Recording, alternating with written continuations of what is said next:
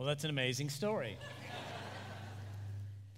It's an amazing story, and Christians all over the world have the same response to a story like that. It's a response of joy. It's a response of hope. It's a response of promise.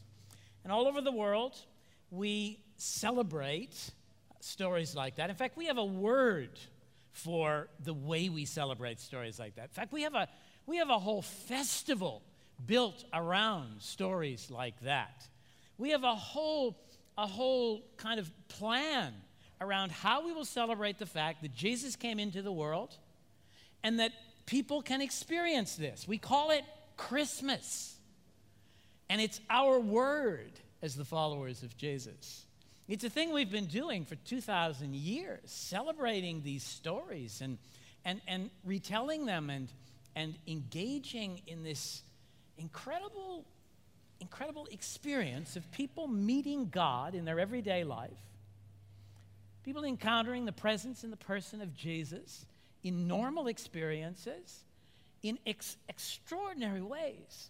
And so every year as Christians, we just take a little time and we sort of look at one another and we say, isn't this amazing? Like, isn't it awesome what God does in the world? Isn't it incredible that Jesus has come into the world to change things? And we've written a bunch of songs, and we go mad. We make food, and we have parties, and we put up trees, and we decorate them, and we put lights around our homes because we are so excited about what it means to have Jesus in the world with us. Every year, we bring out Christmas and unpack the excitement again and engage in this story. Our word, in fact, our festival, has gotten used in many different places. And you will hear people sing about our festival in fascinating ways because it's such an amazing celebration. But sometimes I feel like they are singing about an unopened box. I really do. We put all of Christmas, we pack it down into 4 big plastic containers. About 3 years ago, we got really organized, and I went off to Bunnings, and I bought some of those plastic containers, and each year we pack it down.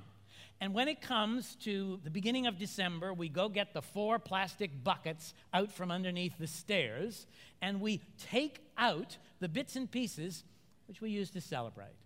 Decorations that go on the Christmas tree. There's a story for every one of them. Things that, the red runner that sits on the table. And there's always a conversation. Will this do one more year, or do we need to buy another one? All the different bits and pieces, the little figurine that sits in its place. And it's so much fun to unpack that box and to engage in the history and the memories. Do you unpack your spiritual box each Christmas? Christians are invited to do this, and it's a wonderful privilege to unpack the stories of Jesus at work in our world and the significance of the Bible verses that we read and the carols that we sing and the stories that define us. It's our privilege to unpack it. I sometimes feel that some of the Christmas celebration in our wider community, it's like me bringing the 4 boxes up, putting them in the hallway in a straight line and say, there you go, there's Christmas. Can you feel it? It's fascinating the way songs get written about the spirit of Christmas. Believe me, you don't want the spirit of Christmas. You want to open the box and meet the Holy Spirit of the living God, who is the source of this life and of this promise. When Christians celebrate this thing called Christmas, we are acknowledging and engaging with the beautiful truth of stories like Ellie's and stories like Rebecca's and stories like mine and like many of yours, and hoping for many more stories about God directly involved in people's lives. And that's why we celebrate Christmas once a year and witness to the truth of what Jesus is doing in our year in our world all year long. I sometimes think about and wrestle with ways to make it more plain, to help people see the joy and the privilege more directly. If you will, ways of helping people open the spiritual box at Christmas, because there's so much beauty and good in there. And I undertook a sort of a thought experiment in the last few weeks as I was thinking about Christmas, and I thought, what would happen if we reversed the words Christmas and witness? So Christmas is our noun. It describes the day that we celebrate, and witness is our verb. It's us as followers of Jesus getting excited and telling stories like this one of Ellie's and these amazing stories of God at work. What would happen if we reversed them? We made witness the noun, and we made Christmas the verb. To Christmas. Have you been Christmased? When was the last time you went Christmasing? What would happen if we made Christmas the verb? What would happen if Christmas was not the day of the year when you tried to be most prepared and when you tried to bring your best self to the festival, my goodness, to make sure it went well? What if Christmas was often the worst day in somebody's year, the least prepared, the messiest day, until they got Christmased? Until something came into their life, unexpected, perhaps even unbidden, and just blew their socks off. What if Christmas were the verb that Christians used everywhere? And we meet in the post office, and I say to Mike, did you hear? Did you hear? Mary got Christmased. And Mike says, no joke, tell me about it. I say, yeah, true. He said, Mike says, nobody needs to be Christmas more than Mary. Poor soul. What has been happening to her? Tell me what happened. Well, a few people got together, and they went around to her place, and they washed every dish in her sink. They hired a counselor. A few people moved in for a week and a half to help stabilize some of her situation. Others had made a promise to walk with her for a month as she works through her depression. Someone else leaned in, is looking after the kids. And have you talked to Mary recently? I mean, there's a transformation in that woman's life. Sat around and prayed in her house and leaned into some of her struggles and helped and asked God to bring some deep healing into her life. And God showed up. Sometimes he's a cloud man. Sometimes he's a smoke man. Sometimes he's a very present help in time of trouble. He showed up, and Mary got Christmased. And Mike says, that's awesome. Let's go Christmas somebody else. What if Christmas were our verb? And if all around the neighborhood we celebrated Christmasing, if we went to each other and said, who do we need to go in Christmas? Who do we need to go and lean into their lives in such a way that God becomes more present and more real, and his truths and his promises and his joys are opened up? That's what we're called to. That's what the followers of Jesus are actually invited to. I've just reversed the words, but I'm having a play. That's what we're meant to do, is to live out that sort of vision all the time. Have you been Christmased? Have you? Have you had God's power come into your life in a way that shook things up? Have you? Because God visits depressed people and refugees and millionaires, and people whose lives are full, and people whose lives are lost. And he doesn't just come when all the preparations are made and the house is decorated and everything is polished and now I can open the door and let them in. He comes on the worst day of your life. He comes when there are dishes in the sink and everything's in a mess. And there are no preparations. And this is what Christmas is about.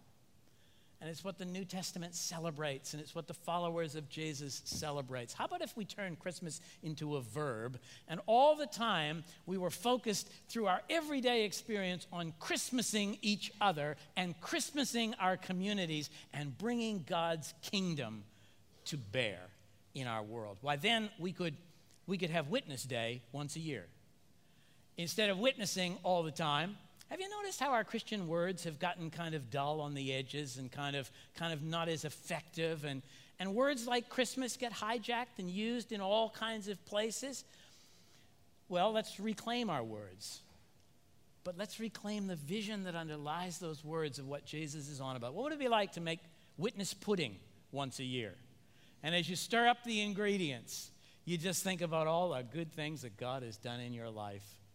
And you celebrate a witness to who God is. What would it be like to put up a witness tree and you hang on it reminders of all the people in your world, all the prayers, all the deeds, all the wonders of God's love and engagement?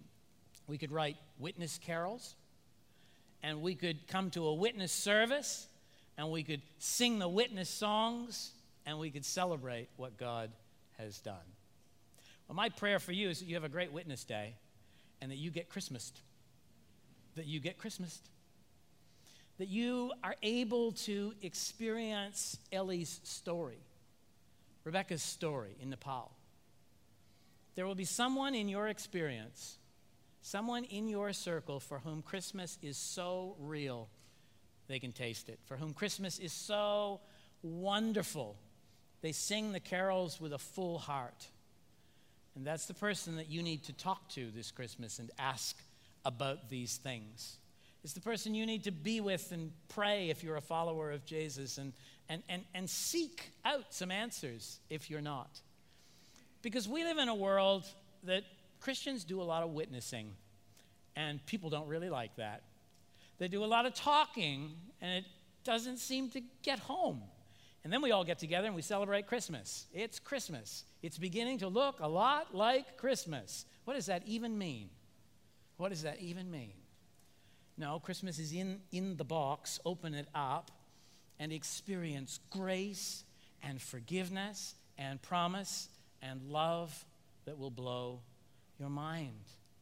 It will transform your life. It will change communities.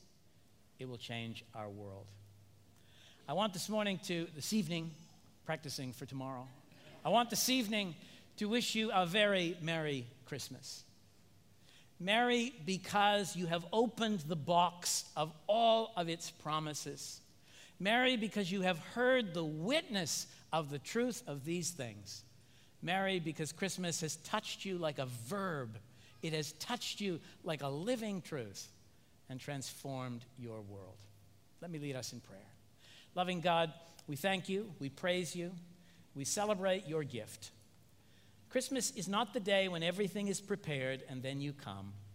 The first Christmas was you coming because the world needed you, coming because things were broken, coming because your Spirit wants to enter our chaos and bring new creation. So Lord, we welcome you again. We welcome you to touch our lives and our families. We welcome you to engage in amazing ways. Show us your faith, your face, and stir up our faith. And awaken, God, the wonder of your promise in our hearts. We love this season. We love this privilege to celebrate at Christmas. Make the witness of your love real and the truth of our experience of Christmas vital and dynamic in us and around us for your name's sake and for your glory. We pray it in Jesus Christ our Lord. Amen. Can I invite you to stand to your feet as we sing?